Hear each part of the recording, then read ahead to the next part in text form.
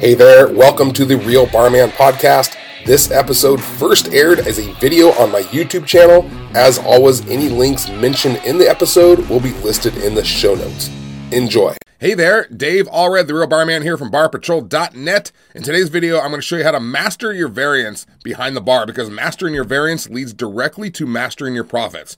Because many, if not most, bar managers do not realize that variance is the most important metric to track. It's not pour cost percentage. To demonstrate this, I recently helped a guy I know who owns a bowling alley here in the Bay Area with a very popular bar. It's a jumping bar. All right, here's a shot of Jim and I enjoying a beer and a game at his place. And he kicked my ass because he does that like spinny thing with the ball and I just roll it right down the middle. Anyway, I was talking with him and he was trying to pick my brain on things he can do to increase his bar profits. And so I told him the same thing that I tell every bar owner, which is the first and most effective thing you need to check is your variance percentage. Okay, this is the low-hanging fruit for increasing your bar profits. So he agreed that his bartenders were probably taking advantage and overpouring on him. So I told him that I would show him what we do to lower variance using Bar Patrol Inventory app if he would let me use him as a case study and do this free bar training for you. Okay, so I'm going to give you the steps. I'm going to show you what we do and show you how it helped Jim lower his variance as well. First off, let me show you why pour cost percentage is not the way to track your losses. Okay, I've gone over this in some other videos too, but I'm going to go over it again really quick because it's just that important. By the way, I want to mention really quickly that the Real Barman podcast is now live, all right? It's up and running. And what we've done is we've taken all my YouTube videos and we've uploaded them to the podcast so you can listen to me when you're driving or exercising or sitting in a bubble bath, all right? And then we get more private time together and we can work on becoming experts at this whole running a bar and restaurant thing. All right, so go check it out on Spotify or whatever you use for a podcast. All right, go check it out. All right, back to pour cost percentage. So I'm going to go through this really quickly, but it's really important that you understand how this works as a bar manager, all right? Because so many different factors cause pour cost percentage to go up and down, including the cost of your products, what you pay your vendors for your beer, liquor, and wine, what you price them at, how much product you order each month can really fluctuate your pour cost percentage. Bartender theft, which is what we're trying to isolate today with variance percentage. I'm going to show you why you can't do it with pour cost percentage. The number of happy hour or discount specials you sell. And then the last one is how much of each different price products are ordered by the guests. And it's this last one that owners and managers rarely take into account. Since you can't control what your guests are going to order, you can't possibly determine your financial stability based on pour cost percentage. All right, it's going to bounce around just based on the sales mix. For example, your well liquor is going to run about 5 to 10%. Premium liquor, 18 to 25%. Beer runs around 20 to 25%, and your wine's going to vary between 20 and 35%. All right, and everyone's losing money on martinis. So how are you supposed to determine theft using pour cost percentage when your products are ranging 5 to 35%? I mean, do they order a lot of beer and wine that month? Did they order 30 shots of Don Julio 1942 pouring at 30%? Or do they order 200 shots of Montezuma tequila pouring at 7%? Can you see the problem here? All right, so when the bar manager says, hey, great job, guys. We poured at 16% liquor costs this month. Good job. He or she has no idea if there's bartender theft or not. All right, because you could have poured a ton of well liquor that month, which lowers the pour cost percentage, but it also lowers your profits, which is bad. You know, we want to sell 1942. We want to sell Grey Goose because the cost percentage is higher, but we also make more profits. And remember, we're putting profits in the bank, not cost percentages. You can't put percentages in the bank. All right, are you still following me here? So that's your crash course on cost percentage. And now we enter variance percentage. Well, what's the difference?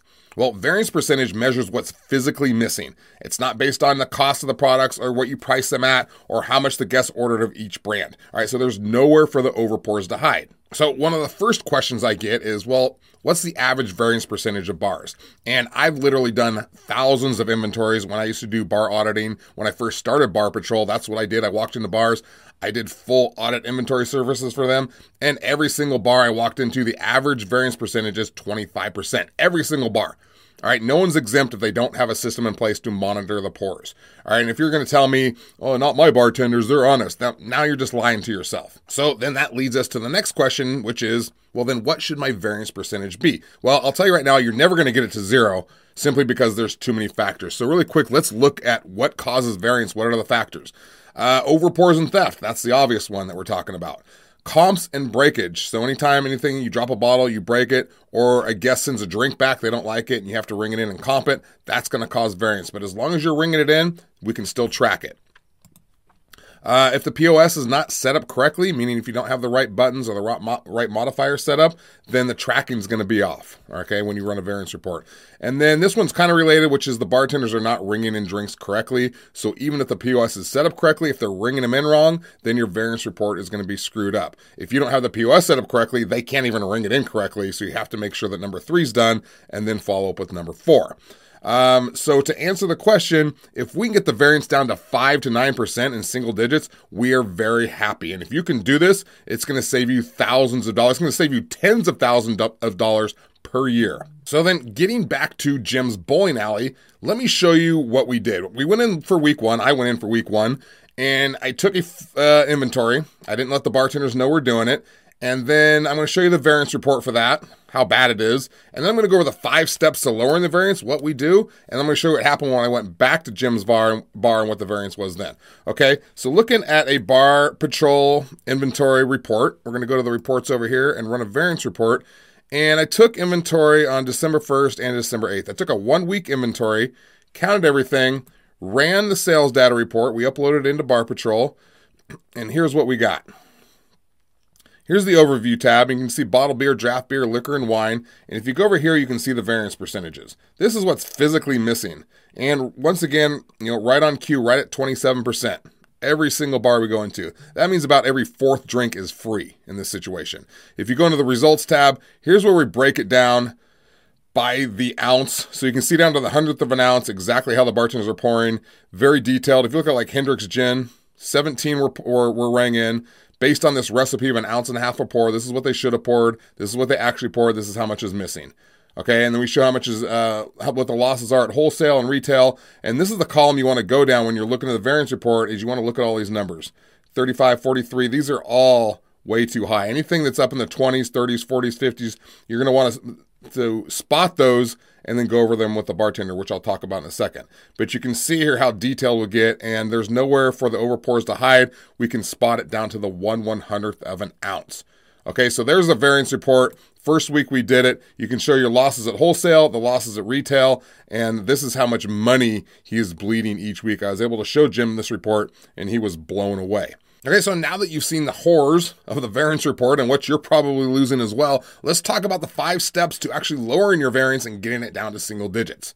Okay, so step 1 is you have to actually count your inventory, right? Shocking, right? You actually have to find out what you have in inventory. And I know taking inventory is a pain in the butt, but you have to do it. Okay, so it needs to get done. So the question is, how often should you count inventory? All right, well, you need to count it at least once per month, but it's better if you can count it once per week. All right, that lowers the margin of error on the variance report. Plus, you can do all of your ordering, make sure you don't run out of anything or have too much in stock so you have a bunch of dead stock.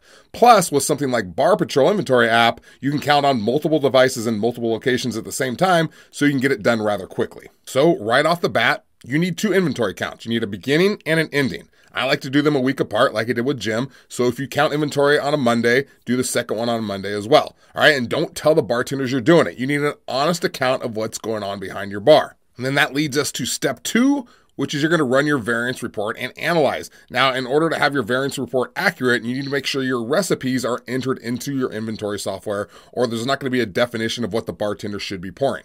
Okay, the recipes define what they should be pouring, like 1.5 ounces or whatever it is that you pour, and then your inventory counts are going to show what they're actually pouring. All right, and the difference is the variance. In addition, you're going to want to make sure that you're entering the invoices that come in during the week to account for those extra products. Otherwise, your usage is going to be off and your variance report is going to be all screwed up. Okay, then you're going to run the variance report like I showed you earlier at Jim's bar, and you're going to head right down this variance column and see what's going on. You can look at the overview tab as well. We have ideal and actual pour costs, and the difference here, the percentages there, it's a valuable metric, but don't even head there now. Head right to the variance column because we need to see what's physically missing to see how bad the damage is. Okay, so then once we've analyzed the report, we head to step 3, which is communication. And this is really the most important step. This is where the magic happens.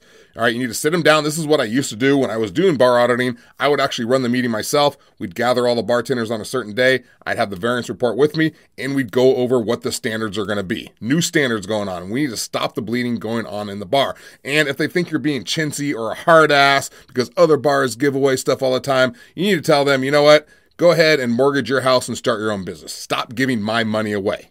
This is very important that you're firm here so they know what's going on.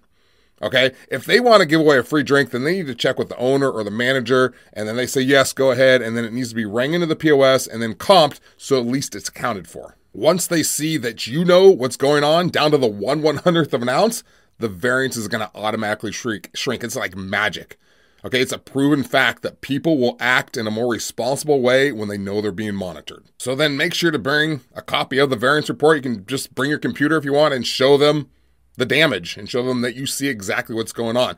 Once you've done that, you've communicated the new standards. Now it's time to train them. When I did my bartender meetings, I would come in, I would explain the standards, I would explain that we know what's going on. Then I would pour test them just blindly. Okay, and they may have never been pour tested before. I wanted to see where they were at. So I'd have them pour a half ounce, an ounce and a half, and 2 ounces. I would set up glasses. I would have them blindly do it, and then we pour them into what I used was called the Exacta pour.